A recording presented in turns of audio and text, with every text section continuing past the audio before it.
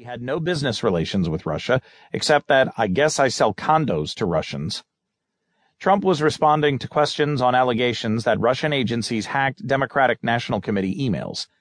What do I have to do with Russia? You know, the closest I came to Russia, I bought a house a number of years ago in Palm Beach, Florida, Trump said. There was a man who went bankrupt, and I bought the house for $40 million, and I sold it to a Russian for $100 million, including brokerage commissions. So I sold it. So I bought it for 40, I sold it for 100 to a Russian. That was a number of years ago. Earlier Wednesday, Trump tweeted, "Russia has never tried to use leverage over me. I have nothing to do with Russia. No deals, no loans, no nothing." Without access to Trump's tax